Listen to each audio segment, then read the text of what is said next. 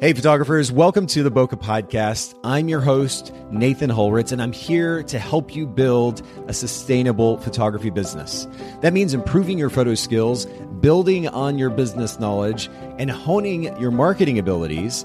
But it also means helping you work more efficiently so you don't get burnt out in the long run. We do try to bring the show to you commercial free, so make sure to check out our sponsors, photographersedit.com and Miilu, Miilu.com. Photographer's Edit is custom photo editing for the professional photographer, and Miilu is the simplest way to create and manage timelines and shot lists for the events you're photographing. Again, photographersedit.com and Miilu.com. All right, let's get into today's episode. All right, ladies and gentlemen, boys and girls, welcome back to another episode of the Bokeh Podcast, and a brand new guest today with me who I'm going to get to know along with you all listening, Mandy Liz. Mandy, thank you so much for making time to hang out with us today for a bit. Yeah, thank you for having me. I'm so excited. Well, and we were chatting for just a few minutes before we got started. But just a very brief few minutes, I will add, I don't actually have the opportunity, or I've not had the opportunity to be able to connect with you extensively. So I'd love to get to know a little bit more about your brand before we get into our questions and the main topic for today. We're going to actually be talking about something that we've honestly not spent a whole lot of time talking about. That's the idea of pivoting a brand position, and more specifically pivoting to personal branding photography. And we're going to get into that in a little bit. But what market are you based in, Mandy? Yeah, so I work out of Nashville, Tennessee, and I also can travel, but most of my clients are local here to Tennessee. Cool. And whereabouts in the Nashville area are you? We live in Nashville, so most of my clients are here, but I also kind of do work in the Franklin area and just anywhere surrounding, so Murfreesboro and all of the surrounding cities. Okay. And you may know this, but I'm actually a couple hours away in Chattanooga and have the opportunity to get up to Nashville from time to time. I think it's a really, it feels like a small, big city, if you will. Yes. Like it's not overwhelming. You go to Atlanta and there's just so much to kind of process, and Atlanta, or Nashville just doesn't feel that way. And it has that really lovely waterfront similar to Chattanooga as well. I think it's great. Yeah, no, I love it. And I agree with you. It's nice in the sense that we do have a downtown, we have coffee shops, we have everything that you'd want out of like a city. But at the end of the day, it feels small enough and it doesn't feel overwhelming, like you said. Yeah, well, and then I had the opportunity to go up there, it's been a little while back, sometime last year with my girlfriend, and we spent 2 or 3 days there. I did not realize, and I'd been up to Nashville countless times before, I didn't realize how much of a party town it is too. Yeah. It's almost yes, like a tamer Las Vegas or something like that. And really fun because we were out, I guess, in the evenings and seeing maybe one evening in particular where, we're walking down Main Street, if you will. I don't know what the actual name of the street is, but all these, for those of you who've not been to Nashville before, you have all these country bars that are open and you hear the music coming from them. People are kind of piled in, and of course restaurants. And I mean, it's a really fun scene. And if you've never been before, you're going to want to go check it out because it's got a great vibe.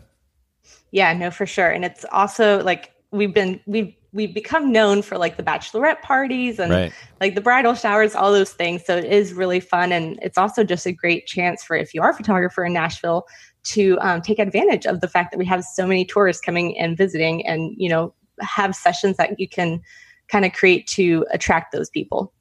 Well, and I have to personally recommend the Dream Hotel. We had the opportunity to spend a couple of nights there, and it is literally what they call it as a dream. I mean, it's a beautiful hotel. It's got kind of this retro feel downstairs, in particular, a gorgeous restaurant and a couple of bars. It was really, really nice. So we had a fun weekend there. But anyway, we'll jump from Nashville. Actually, we won't jump too far away from Nashville because I'm actually curious. My first question for you, and one that I normally ask my guests first, has to do with brand position. In the Nashville area, I mean, there are plenty of photographers, professional photographers. What is your business's brand position? What sets you apart from the other photography businesses in that area? Yeah, in general, I like to say that I'm on a mission to empower and encourage women through photography in their current season. So whether that is business and entrepreneurship, marriage, or motherhood. So, the overall thing is I really only work with females and cater to them. And that's all my messaging and everything that I put out is for them. But when it comes to the actual brand stuff specifically, I do have a pretty extensive background in marketing and PR and just social media management in general. So I'm really able to kind of translate their heart and their business into high quality images that they can use to grow their business. Well, and, I'm actually on the homepage of your site. So everybody listening, you can go check it out. It's mandyliz.com, just like it sounds. And I'll go and mention as well Instagram, Mandy Liz Photography. And we'll put both of these in the show notes at bokehpodcast.com. But the summation of your brand position, I'm seeing it. I actually had to scroll down and look for it a little bit. I'd love to see it up at the top because it's very distinct and very clear, very easy to understand. I'm on a mission to empower and encourage women through photography in their current season of life. What's cool about that brand position, first of all, of course, you specify the demo that you're reaching out toward. The other thing that you're doing too is you're giving yourself some room to play with. You're not saying, I only photograph women in this particular context. You photograph women through photography in their current season of life, which really opens up a lot of possibilities. Mm-hmm. So what does that look like I know that right now on the homepage at the very top, it says personal branding and wedding photography. Has that always been, or have those always been the genres that you have pursued, or have you looked at others in this effort, I guess, to serve women through photography? Yeah, no. So I do more than that. And even now I do more than that. And what has worked really well for me is just to have different landing pages on my website. So obviously the homepage is, kind of the catch-all, but I do have a separate landing page for my branding work and a separate landing page for the wedding work and family work. So when people find me, whether that's through Google or Pinterest, they kind of land in whatever part of the website appeals to them. And then, I have the work that specifically is for them. But having this type of brand position and having this like setup of saying I work with all women, it allows me to do the family work. It allows me to do bachelorette sessions. Yeah. It allows me to do, the newborn and the family stuff and the motherhood sessions and all of it. But obviously I have found that like niching down into brand photography has been what has helped me grow my business the most. So I definitely recommend to choose one and just kind of focus on it. But I also don't think that you just have to throw everything out the window. I think that you can be successful in doing a lot of different things if you're good at it and if you're able to really relate to those clients. Yeah, I think one of the most important elements of making sure that we minimize confusion, especially if we're going to offer multiple services through our photography business or photograph various genres, is to create some type of distinction. And in your case, you've done something interesting. You mentioned having dedicated landing pages for each genre. Did you do that for the sake of SEO? Did you just do it to make it easy to link based on whatever type of photography you were sharing? What was the thought process behind that? Yeah, I think I started doing it because it felt confusing. Like when I would land on my website, in my mind, I'd think, well, if I was a bride, I'd want to see wedding stuff. If I was a business owner, I don't want to see wedding stuff. Right. So just in order to minimize that confusion and to kind of allow myself to stand out, I decided to do that. But then there's obviously been the benefits of the SEO for that. I am ranking pretty high for a lot of different branding terms in Nashville. So it's like having that designated landing page, I think has helped me with my SEO. And then obviously if you're in Facebook groups or anything like that, where people are looking for photographers, makes it really easy to send them a link to mandyliz.com/weddings or mandyliz.com/branding instead of just sending them to my homepage. Yeah, no, that totally makes sense. All right, so let me transition then. We've talked a little bit about brand position, but I want to talk about how you built that brand and more specifically customer service. And, this might seem like kind of a cliche topic to go to, but the reality is, I think at least some of us anyway, hopefully have learned some important lessons about how to provide great customer service, which translates to an ability these days in particular to build a successful business. What has been one of the most important principles you've learned about providing wonderful customer experience for your clients? Yeah, I feel like, as you said, it can feel very cliche, but all my answers are very cliche. It's all about, always over deliver, under promise and over deliver. Find ways to surprise and delight your clients. Really show them that you care about their needs. And especially when it comes to the branding side of things, I'm here to help them grow their brand. So yes, I have my own personal brand. I obviously am trying to grow a profitable and successful business. But at the end of the day, when I'm working with my brand clients, it's all about them and it's all about their brand and helping them stand out. So I think it's just making sure that you're always serving without any expectations of a return. Obviously, it's great when you get those reviews or when you get the referrals, but just always give without expecting anything back. And what does that look like to kind of under promise and over deliver? Can you give some tangible examples of how you do that? Yeah. So I think it can start, first of all, with just like giving them a date of when they can expect sneak peeks and galleries and making sure that you know, deliver before that. So for like my wedding clients, I tell them it'll be like 6 to 8 weeks, but I get the gallery back usually within 10 days. Yeah. And then I do client gifts. That's something that they never expect, but they get excited when they get it in the mail. Just little things like that. You can promise a certain amount of pictures and then over deliver in that aspect, give them more than they expected. All those little touches, they add up very quickly, and people, whether they realize that you've done it or not, it's like, it does make a difference in their experience. And when you talk about gifts, is there like, did you find a particular company that you just really wanted to work with? Do you buy individual gifts based on the client's personality? How do you go about choosing those?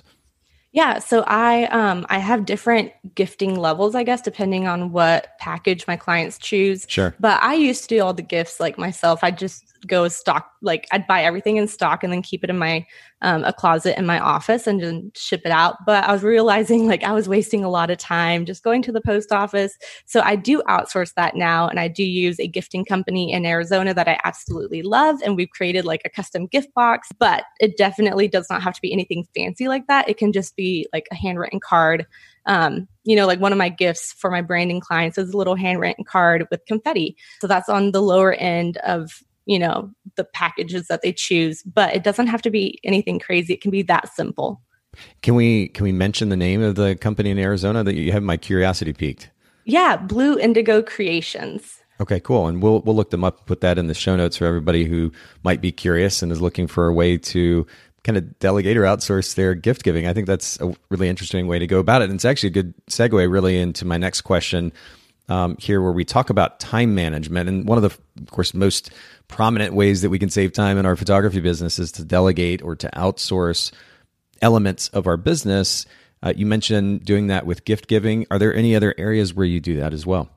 Yeah. So last year was my first full, like being full-time in my business was my first year of that. So last year, I very quickly learned how important it is for me to outsource because there was no way I could handle everything I needed to do. Sure. So I outsourced my copywriting, not all of it, but you know, some of my blog posts, definitely website copy, any launches, you know, anything like that is all outsourced to a copywriter. I have 2 of them that I work with very closely. I outsource my editing for my weddings. I have a VA that works with me. So we do like a certain amount of hours each month. And then she just helps me with whatever I throw her way. Okay. We just have like an ongoing list. And then obviously the client gifts. So there's like a lot of ways that I found that work for me. Yeah. I definitely think it's so important to get some of those things off your plate so that you can focus on other more important tasks. Yeah, those tasks that'll actually grow your business and that actually require your involvement. I think that's so important to note. You mentioned a VA. Do you have,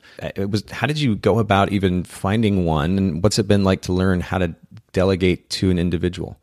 Yeah. So I've looked online, and I definitely think that you can find some people online and through Instagram and whatnot. But what ended up working for me was my VA is the VA that 2 of my friends use. So it was kind of like a word of mouth thing. She doesn't have a website yet. She's not necessarily set up as a full-time VA, but she's looking for the hours, and she's amazing at what she does. So it just kind of, she was recommended to me, and I saw the work that she did for my friends, and it has worked out so well. I have like a Trello board, and I definitely think if you're going to outsource, in order to make it worth your time and your money, you need to have like your workflows and processes in place. I think if I didn't already have like my systems down and my workflows, it wouldn't be as effective or efficient for me to outsource. But since I do have those workflows down, I'm literally able to just give her a Trello board and give her like, you know, these are blog posts that need pin graphics, and these are posts that need scheduled, and all these things. And she's able to just do it, and it just gets done. I don't have to spend time explaining how to do it. I don't have to like do trainings. So I think it helps make it worth the cost. I'm so glad that you bring this up. And for anybody who listens to the podcast regularly, you'll know that I've been kind of harping on this idea of, if you're going to, or really when you do outsource or delegate work, be clear about what it is that you want done. Because if you're not, the whole process is going to be frustrating really for everybody involved. And, you know, I own an editing company, Photographers Edit. And one of the things that has been a struggle over the last 12 years or so that we've been in business is when we run into situations where a photographer isn't clear about what it is that they want. And so they kind of just give us the images and expect something to be done. They're not even clear about what that thing is. They get it back and they don't like it. But then when we ask what they don't like, they're not able to effectively communicate what they don't like because they weren't really clear about what they wanted to begin with. So and of course, this is just one example, and specifically in the realm of editing. But if you who are listening in want to delegate or to outsource anything in your business, be clear about what it is that you want, whether it's editing style or album design or email management or blog writing or anything. Make sure you're clear about what it is that you want. And ideally, as Mandy pointed out, that you've already worked out a workflow. So you're able to very clearly, simply communicate that to somebody. It just makes that whole process not only so much easier, but so much more enjoyable, and you're going to be much happier for it in the end. Yeah, no, absolutely. It's like, I really do think that is the difference of like some people that try to outsource and then they're like, oh, it didn't work, or it was a waste of money, or I spent more time trying to communicate. Like, that is why that happens.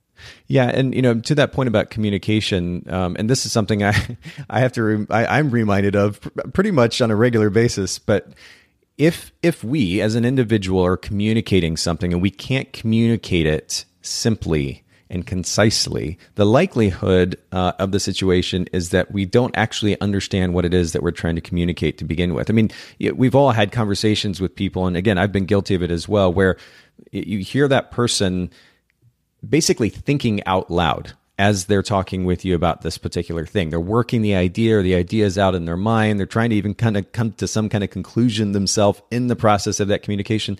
That's not the space that we want to be in when we're getting ready to delegate. So we need to start from a really clear position, know what it is that we want, ideally already have a workflow based on our personal experience, and then we can more effectively communicate. And the finished experience, or the finished product certainly, but then the overall experience, it's going to be so much better as a result. So I'm glad that you bring that up, Mandy.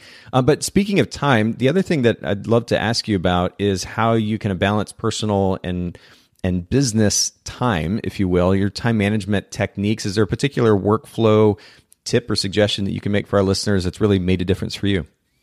Yeah, I will be honest and say I'm not the best at creating that balance, just because I really do love working, and it kind of creates this, like, I don't know, like a high of like getting everything done and crossing things off my list. Sure. But because of that, I'm aware that I need to set those boundaries. So for me, what helps is just scheduling those days off. So I use a Trello board to plan my week. I plan my day, every day I have the different tasks I need to do in that Trello board. And I will make sure that I schedule 1 or 2 days each week where I'm not going to be in my office. I'm not going to be working. And that is what allows me to create that balance. Otherwise, I would just be working every day because there's always something to do. Yeah. And I enjoy it. That's those two things combined can create just a nightmare of a situation, right? Because it's easy to get sucked into it, and then we're like, oh no, but we could do this and fix that and do this thing, and then it's 11:30 at night and we've not taken a breath all day. I mean, it can be It can become kind of crazy. So ultimately, I think understanding the significance of a break, a little bit of time here and there, and being intentional about creating that time. Again, as cliche and almost as obvious as that may seem, we have to go ahead and do that intentionally. And so I appreciate that reminder again as well. Let's talk about inspiration. This is something that I've begun asking our guests this year. Where do you find inspiration for photography for business, but not in the photography industry? Because again, as I've pointed out before, it's easy to scroll our Instagram feed, in which we probably are following countless photographers. Do you go outside of that anywhere and find inspiration that's been helpful for you in your business? Yeah, absolutely. I feel like I've obviously done like education from other photographers, and I follow other photographers, but I honestly think that what has helped my business more is finding that education and inspiration from outside of our industry. So all of the courses or, masterminds and everything I've invested in within the last 2 years has been not photography related. It has been marketing, or it has been, other business owners, or like a specific, like podcasts, books, blogs, all of that, but they're all like marketing focused. And that is what has helped me, especially with the branding. But yeah, I think it's important to not just on the actual finding inspiration, but on where you get your education to go outside of our industry and see what's working in other industries. Yeah, that's a good reminder as well. And you know what? I'm going to go ahead and ask you, since you mentioned books, what has been one of the most impactful marketing books that you've read that's been really helpful? So I kind of have two favorite business books. On the marketing side, I love the Building a Story brand. I think it just makes sense for this industry and, for this realm of the work that I do. But for my actual favorite book, it would be The Go-Giver. It's a business book, but it's not really marketing focused. Have you read that one? No, I haven't. Who's it by? I think it's Bob Burg. I don't know the name. I'm so sorry. No worries. I'll look it up while you're talking. But what's the premise of the book? Yeah, so basically it's a reminder of changing your focus from getting something to giving. So in business, he's just telling you if you always add value and if you always give, you're going to get something in return, whether expected or not. So it's just a great foundation of how to set up that client experience and how to make sure that you're setting up your business in a way that's always trying to help and serve others and not just, be in business for yourself. Yeah, and you were right. It's actually, of course, The Go-Giver, as you mentioned, a little story about a powerful business idea by Bob Burg and John David Mann. We'll link to this in the show notes at bokehpodcast.com for anybody who's curious. This is the approach that I've taken, particularly with the podcast, the Bokeh podcast, and ultimately photographers edit too. At the end of the day, it's one thing to be in business, and we've been lucky enough to be in business for 12 years at this point. But it's another thing, and of course you see numbers, you can get excited about numbers and set financial goals, but I just don't personally find that fulfilling. It can be exciting, but not fulfilling per se. When I know that my company, whether it's my editing company or the podcast, is making a tangible difference in somebody's life, whether we're saving them time or we're helping them learn something that they're able to implement in their business and it makes a big difference, that's fulfilling. When the focus is on helping somebody else, it really will translate. And I can say that from personal experience and humbling experience as well. I mean, it's just so exciting to hear that kind of stuff back. But I think if we put that effort, that energy, and that focus into our business, it will pay dividends. And as you pointed out, Mandy, ways that we don't necessarily expect as well. Yeah, no, absolutely. And I just feel like I had done this book in a little book club with other business owners, but it was just so impactful for all of us. It was a great reminder to reset what are our intentions? How are we actually serving? Are we expecting something in return? Are we just doing it as an exchange of, money for services? Or are we actually really putting our heart into what we're doing? And it was just such a good reminder. And it was a good foundation for how I want to run my business. That's cool. Well, we'll link to that book in the show notes, and it sounds really inspiring. And my goodness, it's very rare that you see this, but it has 5-star ratings, over 2,400 ratings in it, and a total 5-star, not even a 4.5 or anything. It's a total 5-star, highly rated book apparently. So we'll put that in the show notes. Anybody who's curious, make sure you go check it out. And by the way, for anybody listening in, Bokeh Podcast, BOKEH podcast.com, the show notes from each of the episodes, you'll find them there. Take advantage. There's helpful information, the talking points from the conversation, the resources. We'll link to those. Make sure that you take advantage at bokehpodcast.com. Let's transition, Mandy, to kind of our primary focus for today, which is the pivoting process to personal branding photography. And I'd be curious, first of all, actually, to find out how long you've been involved in personal brand photography. Yeah, so I had my first personal branding session in July of 2016. So I've been doing this for 4 years, but it's really kind of been the bulk of my business for the last 2 years. All right. So you mentioned having been involved in personal branding photography since 2016. You actually got started before, we saw this massive shift in the direction of personal branding photography. I mean, it seems to be kind of all the rage now for photographers. Why did you make the move into the genre to begin with? Yeah, it happened very organically. I had a friend that had a blog and she just needed pictures. So I kind of did the session for her. And then it was kind of word of mouth from there. She told her friends, and then I just kept doing the different sessions, and it kind of made sense. At that point, I was trying so hard to, really keep breaking into the wedding industry and keep growing the wedding brand, which I do and I love. But why would I be trying so hard to do something that everyone else is doing when Yeah. there was this market that no one was serving? So it happened very organically. I do also have a background in PR and marketing, so it kind of made sense. Okay. I was just like, why am I not doing this? I just started offering it, and then the actual specializing in it, it's just when I realized like, okay, no one's doing this, and the few that are don't have that marketing knowledge. Like it's more portrait photography rather than really strategic brand photography.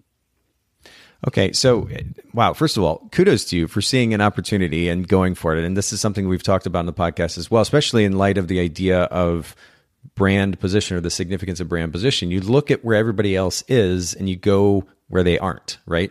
There's a tendency in our photography industry to just kind of see where everybody else is doing and just follow suit. And that can actually be harmful if we want to create a successful business, at least as fast as possible. If we're just doing what everybody else is doing, now we're stepping into a crowded space. Why not look for opportunity where people aren't and go there? And this is a really great example of it. Again, you made that move before it became so popular to be involved in this genre. But it's also before, I mean, I can think back. In fact, when I first started this podcast, I interviewed some longtime friends of mine, actually former clients of mine when I was a photographer. And Grant and Sarah Dodson, they offered what we would now term commercial photography. And it's actually what we called the episode. But they were photographing other companies or other brands. And I think there's been a time in which brand photography maybe had kind of a different connotation. Haley, who produces the show, and I were talking about this. These days, when we're talking about brand photography, a lot of times we're talking about what you do, which is personal brand photography, individuals who may have companies or represent brands. Isn't that right? Yes, no, absolutely. And it's definitely a form of commercial photography, but the rules of it are so different from a traditional commercial shoot. Interesting. Okay. Well, I know we're going to talk about the biggest differences between, especially for wedding photographers, if they're interested in personal branding photography, they want to make that pivot, that change. We're going to talk about the differences between wedding clients and brand clients, but can you create a little bit of distinction for us too between commercial photography, as I was talking about with Grant and Sarah, and I'll pull up the episode number here in just a second. But the difference between that and brand photography, you said they're very distinct difference in the rules? Yeah. So a lot of people, if you think of a commercial photographer, you're thinking of headshots in front of maybe like a gray or white backdrop. You're thinking of those galleries where you kind of look at maybe a contact sheet of like 50 images and you pick 3 to get retouched and they're like highly retouched. It's just a little bit different. Or you're thinking of a larger scale, big corporate business that just needs like only product photos, or, it's very like step and repeat type of pictures. Where brand photography, the whole premise of building your brand is that no one else can repeat it. Like it's a personal brand. So that includes your personality. It includes the things that make you different, that set you apart. So when you're kind of like strategically thinking of a personal brand session, you get to be a little bit more creative with your shot list and try to, be more creative with your locations. And it doesn't have to be so, stuffy. It doesn't have to be so professional. It can be fun, and it can be, it can just be a lot more creative. Okay. And I appreciate you kind of creating the distinction too. Just to reference the episode that I mentioned, episode 11, actually, with Grant and Sarah Dodson. For anybody who's curious, first of all, to hear like what some of the early episodes sounded like, this one was from October 13th of 2016. It's kind of crazy. But I interviewed my friends Grant and Sarah Dodson. We were talking about making the transition from wedding photography to commercial photography. Obviously, today's conversation is different in that we're talking about that move from wedding photography to personal brand photography. And so do share with us, Mandy, the difference, really the 3 biggest differences, if you will, between wedding clients and brand clients, and how photographers might adapt to each one of those differences. Yeah. First of all, I just want to give a reminder. This is all during COVID and during this season where weddings are getting canceled and postponed. So branding is something that's still happening. Like businesses more than ever are needing to post online. So this is just such a great season where if you are thinking of transitioning out from the wedding industry, this is a perfect time to build that portfolio for branding and to start positioning yourself as an expert, especially if you don't have other people in your market already doing that. So I just wanted to open with that because I think it's important to figure out, I think in the season, a lot of people can be stressing, and I don't think there's any reason to quit. You just need to pivot a little bit. But the biggest difference is first of all, brand photography, even though it's different, a little bit different from commercial photography, you're still doing a commercial shoot in the sense that you need to be using a commercial agreement and have a commercial release. So the way that they're using their pictures, it is going to be to generate income for them. So you need to be charging more for that session, and your agreement needs to allow them the usage rights to use those pictures without giving you credit, to use those pictures, for billboards or for maybe a book cover or for running ads. Like you need to give them the permission to use those pictures to grow their brand. So it's no longer just going to be a personal release. Interesting. Yeah. And I'm glad that you bring that up, because there's a high likelihood that a photographer could actually lose a lot of money if they just charge the same way they would for a portrait session or a wedding, and don't set up the specifics when it comes to how those images, A, are going to be used, but then B, how the photographer is going to get paid for that usage, for those usage rights. This is there's a potential for massive loss there. So I'm really glad that you bring that up. Yeah. And I think pricing can be what kind of hinders people from jumping into it, because it, it can feel overwhelming. But the only thing to keep in mind is you really do need to be charging more, because they are going to turn around and make money off of your pictures. So whether you want to just give them a commercial release like outright and give them, have a higher price point and give them the full release, or if you want to have a lower price point and then do a licensing agreement where you kind of get to pick and choose how they're going to use the pictures. And then if they want to include more licensing rights, then you would, go upping the price from there. Okay. So this is a good reminder. And I know that we could do a whole separate podcast episode just on said pricing, because I can hear photographers listening being like, okay, so what do I charge? How do I go about this? Especially for those who are maybe new to the genre. We don't have time to get into the details today, but do you have kind of a starting place that you would recommend photographers go to figure out how to price themselves? Yeah. And I do think, I know that there are for sure educators in this realm and stuff like that. And you can probably find courses that can give you a better, like a deep dive into it. But obviously, first of all, know your cost of doing business, figure out how much you want to make. And then, if you're charging a certain dollar amount for a regular session and you're going to kind of keep everything the same, except you're going to be giving them the commercial release, then I would just tack on, a couple $100s to that agreement, because you definitely want to make sure that you are getting paid for the fact that they're going to be using it for business. So like, if you really just want to simplify it, like I don't do the whole licensing agreement. I charge a little bit more up front and just give them a commercial release and let them use the pictures how they want. And that is how a lot of the brand photographers that I know do it. If, the licensing does complicate it a little bit more, but you definitely have a chance to make more money by doing the licensing side of it. So I think you can keep it simple to begin with and just figure out your flat fee for the amount of pictures they're going to get and for, your amount of time and the usage that they need. Okay. So we're starting, first of all, when we talk about differences between wedding, and we'll go ahead and lump portrait clients in there because I think they'll probably be relevant. One of the biggest differences between the wedding portrait clients and personal brand clients is we first need to make sure we've established a commercial agreement and release. What's the next big difference? Yeah. So the next one is kind of if you currently do IPS for your wedding clients or family clients, keep in mind that IPS is probably not going to work for brand photography. Brand photography kind of breaks all the rules, but it ends up working really well. So don't get mad at me if I say that you can't do IPS. Just realize that when someone is doing a brand session, they're going into it with the idea of batch creating their content. So, and that's one of the things that separates it even from just a headshot session or a regular commercial session, is that branding really is allowing them to save time long term, because we're batch creating their content that they can use for marketing for a few months at a time. Okay. So how does that actually affect the way that you're photographing them? How does that affect the way that you're putting packages together for them when it comes to selling them this particular service? Yeah. So for personal branding, kind of the expectation is that you'll get a gallery with whatever certain amount of images that you decide. Yeah. But there's not an expectation to purchase images after, or like a business is not going to need to buy a photo album, or they're not going to need to buy an 8x10 to put in their office. Gotcha. So they're really expecting to just get the digital image files. And if you want, what I think has worked really well for a lot of people is to have like, maybe you can set the image amount, but let's say you get 30 pictures, but you actually have a gallery of like 90, you can charge per image after the 30 that they get and make more money that way. But you should not be expecting to sell any types of prints or any type of like canvas or anything like that, because there's no need for it in this. Like, we're really kind of creating images for website and social media. So if it falls outside of that, they don't need it.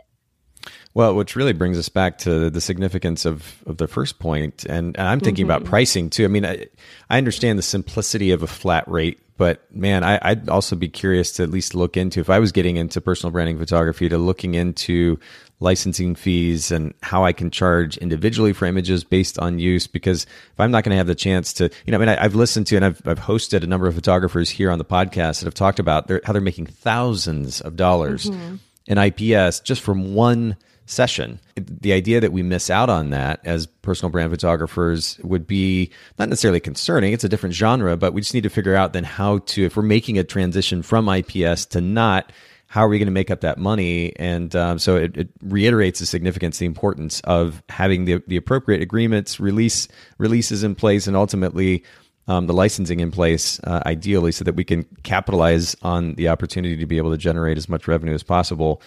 Okay, so the big difference is then, again, commercial agreement and release in place, understanding that we're not going to actually be selling them in the same way that we were the wedding and portrait clients, no IPS. And then what's the third difference? Yeah, the third is at the end of the day, we're building their brand. So a lot of times I think it's normal to ask for credit when we do a session for a family, ask them to credit us online on social media when they post, or ask them to not filter their pictures. That kind of goes out the window with personal brand photography, because a lot of clients need to use their pictures for ads and they need to add text to it, and they can't be crediting you for every single image. A lot of clients obviously will tag you. They love your work and they love working with you, so they want to promote you. But at the end of the day, there isn't an expectation for them to have to give you credit for every single time they post, because that can take away from their message. If they're doing a push on social media and then they have to end it with, shot by Mandy Liz Photography, that kind of takes away from what they're trying to sell to their clients.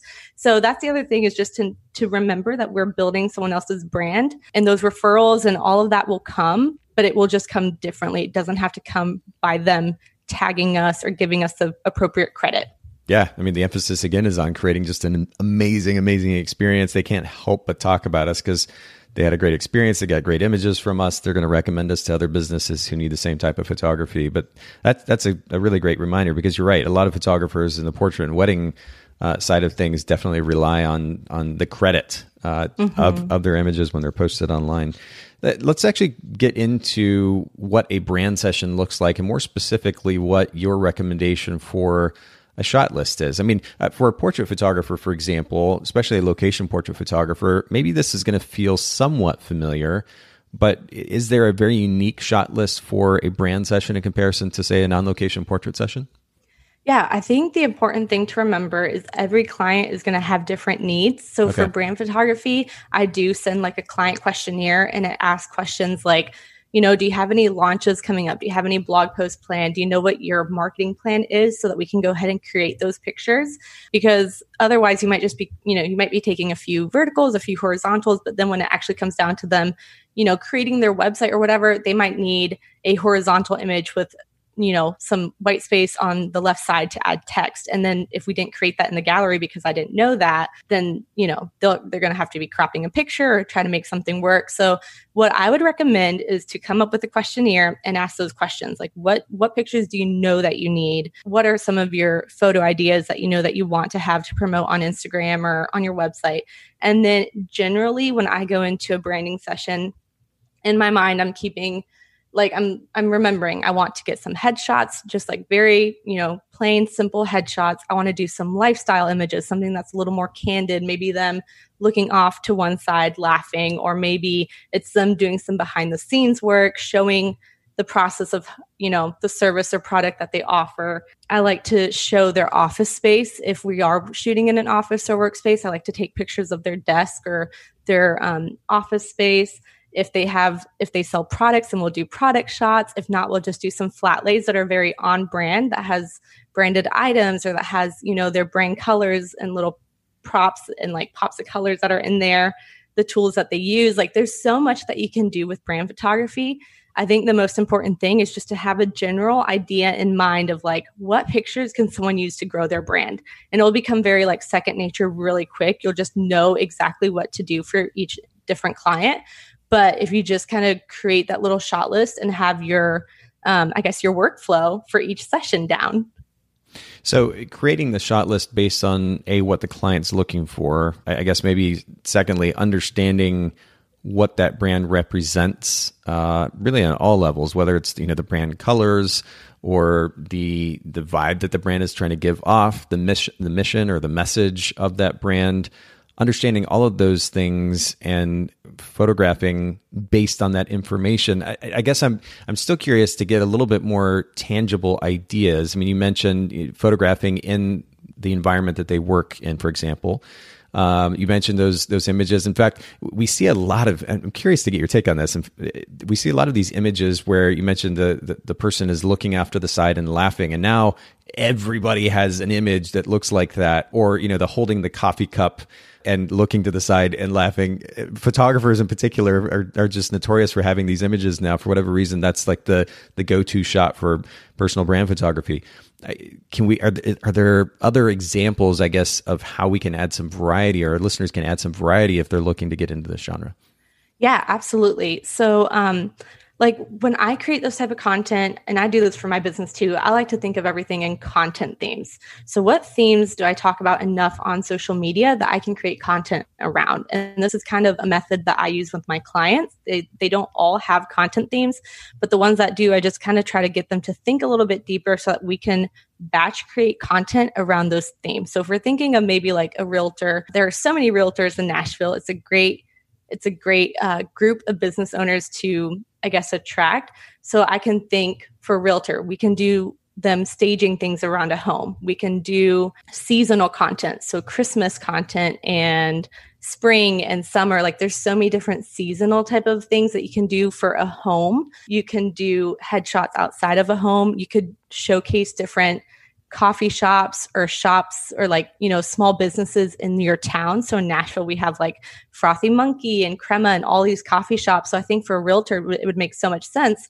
for them to like do a spotlight of the different places around a city or the different locations in the neighborhoods that you're trying to attract clients to or sell homes at. So you can think of it like that. If you start thinking of what content themes would work for an interior designer, what content themes would work for a social media manager or a VA or a blogger or whatever your client is, then you can get a little more strategic with thinking of shots that don't, it's not just them looking at a laptop or it's not just them holding that coffee mug, but can be more strategic for their specific industry. Yeah. And that will come with time. Like 100% that will come with, becoming more comfortable with social media marketing, becoming more comfortable with the different industries that you work with. But I definitely think if the client is willing and if they do have like clients that they work with face to face, I always love to ask them to have someone come and model as a client and take pictures of them, doing client work or showing the actual people that they work with. Because to me, that's going to be way more powerful than just a picture of them holding a coffee mug and smiling at the camera. Well, I think this is a massive takeaway, though. I love the idea of a content theme. And you said that not everyone will have a content theme to suggest, but if they don't, I think as business owners, content it's really a given at this point in time, right? Running a business in 2020, we're creating content or should be creating content of some kind for the sake of adding value and creating awareness about the brand. What is that content? And if we're not creating it, what kind of content would support the brand position and the mission of that particular company? You're in a really interesting position that you can even encourage these business owners to consider those things. But then when it comes to creating an image, instead of photographing the exact same shot that you see on, every brand, again, photographers, I guess being in a position that I am looking at a lot of different brands, kind of from top down, 30,000 foot view, one of the things that you see in the photography industry is that photographers copy each other like crazy. And this even holds true when it comes to their brand photography, their own brand images, their headshots, if you will. It's laughing out loud or holding the coffee cup and laughing out loud. It's just very consistent. But I love this idea, the specificity of a content theme and creating imagery around that. I think that's a great takeaway for all of our listeners, especially those who really don't have any context when it comes to how to go about brand photography or personal brand photography. But to this point about, seeing everybody copying each other, my last question for you today, Mandy, has to do with creating distinction. As personal brand photography has become more popular, what have you done specifically to stand out amongst the other photographers in your market? Because Nashville is first of all, it's a big market, a celebrity-driven market, and so naturally there are going to be a lot of photographers there that are going to want to capitalize on this opportunity, this particular genre. Have you created distinction from them? Yeah, I think for me the biggest thing is knowing exactly who I'm talking to, and like I said earlier in the episode, when you are building a brand and you're kind of building your business around your personal brand, that really can't be copied. Yes, someone can mimic it, they can imitate it, but they are not you. They are not you personally. They don't have your personality. So really they're hurting themselves, because at the end of the day, if they want to copy and paste stuff off your website, or if they want to, pull inspiration from the way that you talk to your clients and all of that, it's going to be very inauthentic when it actually comes down to them having face-to-face interactions with their client, or they're just not going to have, it's going to be like a disconnect when they do meet their client, because it isn't true to them and it's not personal to them. So I think the biggest thing is really through my process of helping my clients build their brand, I've also been very focused and intentional on building my own personal brand and making sure that I've niched down to the female market. I know exactly who I'm talking to. I know exactly what they need from me. And then I'm able to show up consistently and show up on my feed and practice what I preach. I really believe if you are going to get into personal brand photography, you can't just sell it. You have got to be practicing it too. Because if you aren't generating leads, or if you're not making money from building your brand, it's going to be really hard to ask someone else to invest in doing the same thing for their business. So I think that's what it comes down to, is just I've been very consistent, and I just keep building my own brand as well. Well, where can our listeners learn a little bit more about your brand, follow you? Will you just remind us, remind our listeners one more time where they can find your website and social media online? Yeah, you can find me on Facebook and Instagram at Mandy Liz Photography. And then my website is mandyliz.com. And if you do happen to be on LinkedIn because you are building a brand and attracting business clients, then you can find me at Mandy Walz, and that's WALZ. Perfect. And we'll link to all of this in the show notes at bokehpodcast.com. Thanks once again, Mandy, for spending time with all of us today. Absolutely. Thank you so much. Thanks so much, photographers, for listening to the Bokeh Podcast. Will you let us know what you thought of the show by leaving a review of the podcast in the Apple Podcast app? And I'd love to hear from you personally with your thoughts about the podcast and suggestions about future topics and guests for the show. My email is nathan@bokehpodcast.com. We do try to bring this show to you commercial free, so make sure to check out our sponsors, photographersedit.com and Miilu, MIILU.com. Photographer's Edit is custom photo editing for the professional photographer, and Miilu is the simplest way to create and manage timelines and shot lists for the events you're photographing.